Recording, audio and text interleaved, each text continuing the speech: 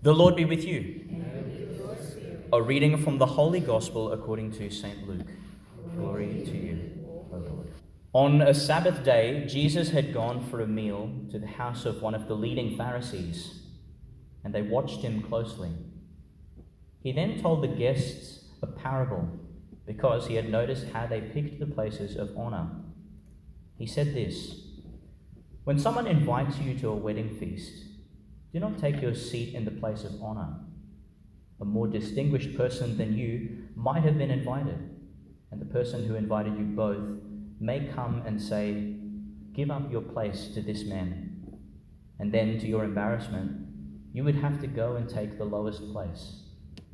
No, when you are a guest, make your way to the lowest place and sit there, so that when your host comes, he may say, 'My friend, move up higher.' In that way, everyone with you at the table will see you honored. For everyone who exalts himself will be humbled, and the man who humbles himself will be exalted." Then he said to his host, "When you give a lunch or a dinner, do not ask your friends, brothers, relations, or rich neighbors, for fear they repay your courtesy by inviting you in return. No, when you have a party, invite the poor, the crippled, the lame, the blind. That they cannot pay back means that you are fortunate, because repayment will be made to you when the virtuous rise again." The Gospel of the Lord. Today's readings led to something of a predicament for me. Every now and then I find myself going down a bit of a rabbit hole with the word, and it's you get caught down there. I don't know what exactly I'm looking for, but it's a restless journey. And I guess I found myself puzzled by what I'd call the problem of heaven. Of course, heaven is not a problem. It's our deepest hope. It's our deepest longing. It's what we were made for. But it's a perplexing reality. You know, what does the mind think when it tries to conceive of heaven? Clouds, or a big golden grassy field, or maybe a great banquet like that image we see there. There's many images.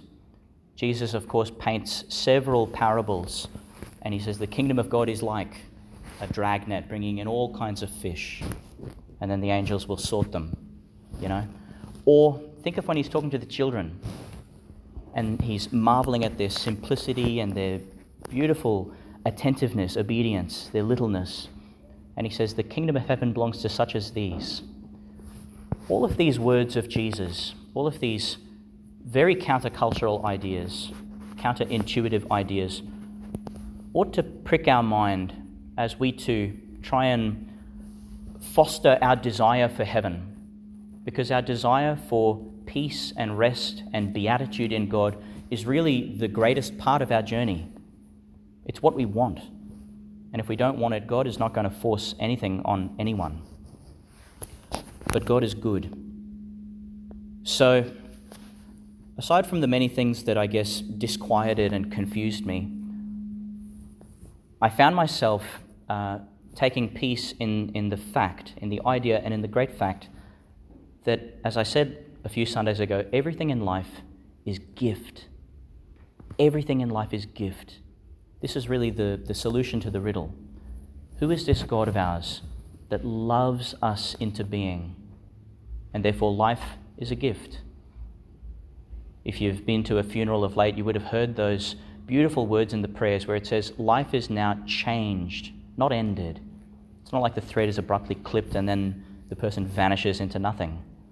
No, we believe that our pilgrimage continues and our loved ones, their journey continues, because we're all almost in tandem. You know, we're gently walking into the heart of our God, who calls us with the great gravity of his love. So life itself is a gift. What do you think is more real? This life, which certainly is very real, nothing in it is arbitrary, nothing in it is an illusion. You know, the joys you feel are real joys. The pains you feel are real pains. The confusion and the enlightenment that you receive, you know, that punctuate your journey, it's all real. But what do you think is more real?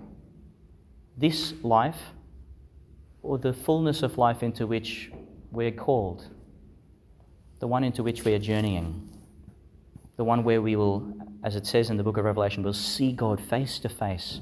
We'll see him like he really is, and therefore we'll start to see ourselves as we really are. Boggles the mind, doesn't it, that heaven could somehow be more real than the life we know. And we know it pretty well. But maybe it's like a baby in the womb. You know, an infant knows the womb pretty well.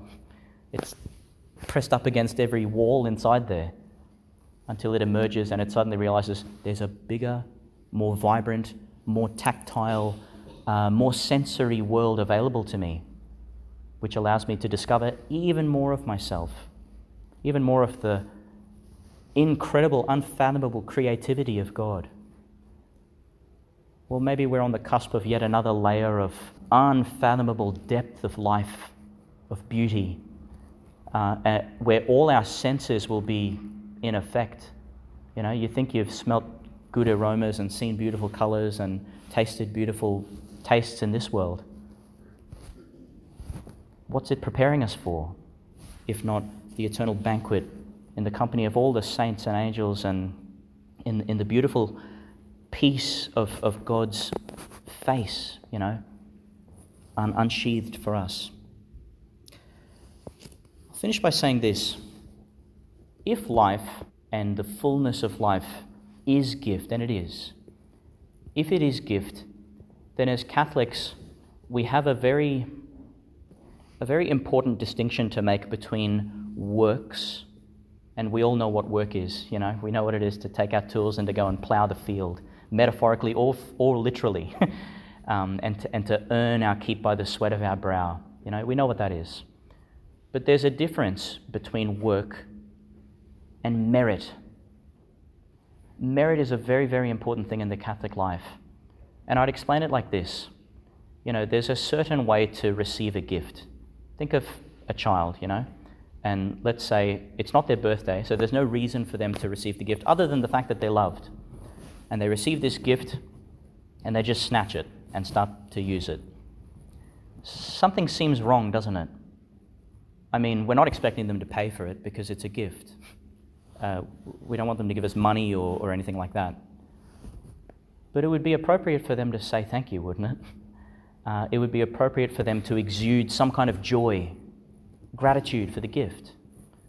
If they've really experienced what it is, they wouldn't be able to help themselves. That's what would shine through their face. That's what would be on display in their behavior. Well, in the Catholic life, we talk about merit, meriting salvation. It doesn't mean we earn it, because it's not something you can earn. Even that gospel passage, it could leave us confused about this strange economizing of salvation, this weird, like transactionary way of receiving heaven. That's not what it is. Why would I pick the lowest place? So that in some weird reverse psychology I can get the highest place? That doesn't sound like it has very much integrity at all. Why would I abase myself so that God lifts me up? Doesn't it seem like a bit of a weird, chess game? No, the fact is God sees us as infinitely precious already. God honors us beyond measure already. He could not honor you more if he wanted to. You're made in his image and likeness. You're bathed in the blood of the Lamb, which renders you absolutely worthy of his company, worthy of his presence, of his love, of his grace. So it's almost like the gift has been given. Now, how do we merit it? If we can get out of this silly transactionary mode of operation, which the world here conditions us for, I get money in the bank so I can spend it, and then it's a silly way of operating. It's a dead way of operating. The spiritual life operates by gift. God gifts us with life and we gift it back to him. Then he gifts it again, blesses it to tenfold, and we gift it back again. And it's always about the cup running over. So think then of sharing heaven with those who we call the least, the poor, the lame, the blind, the marginalized, the oppressed, even the oppressor is rendering himself least in a way. He's dehumanizing himself by being an oppressor. What would it be to live in a way that heaven can be experienced by those around us right now? That's the task of the Christian. Jesus doesn't say, hey, heaven's way over there. He says the kingdom of God is among you. The kingdom of God is within you. How do we bring it to bear? If we can have a deep, deep concern, not really so much for our own salvation or for our own experience of heaven, that's gift. God desires to give it to you. But rather for the salvation, for the peace, for the welfare of those that are in my peripheries, the least. If we can position ourselves as pilgrims, all one big cohort, on a journey into the heart of God, which is heaven itself, and place before us all the least,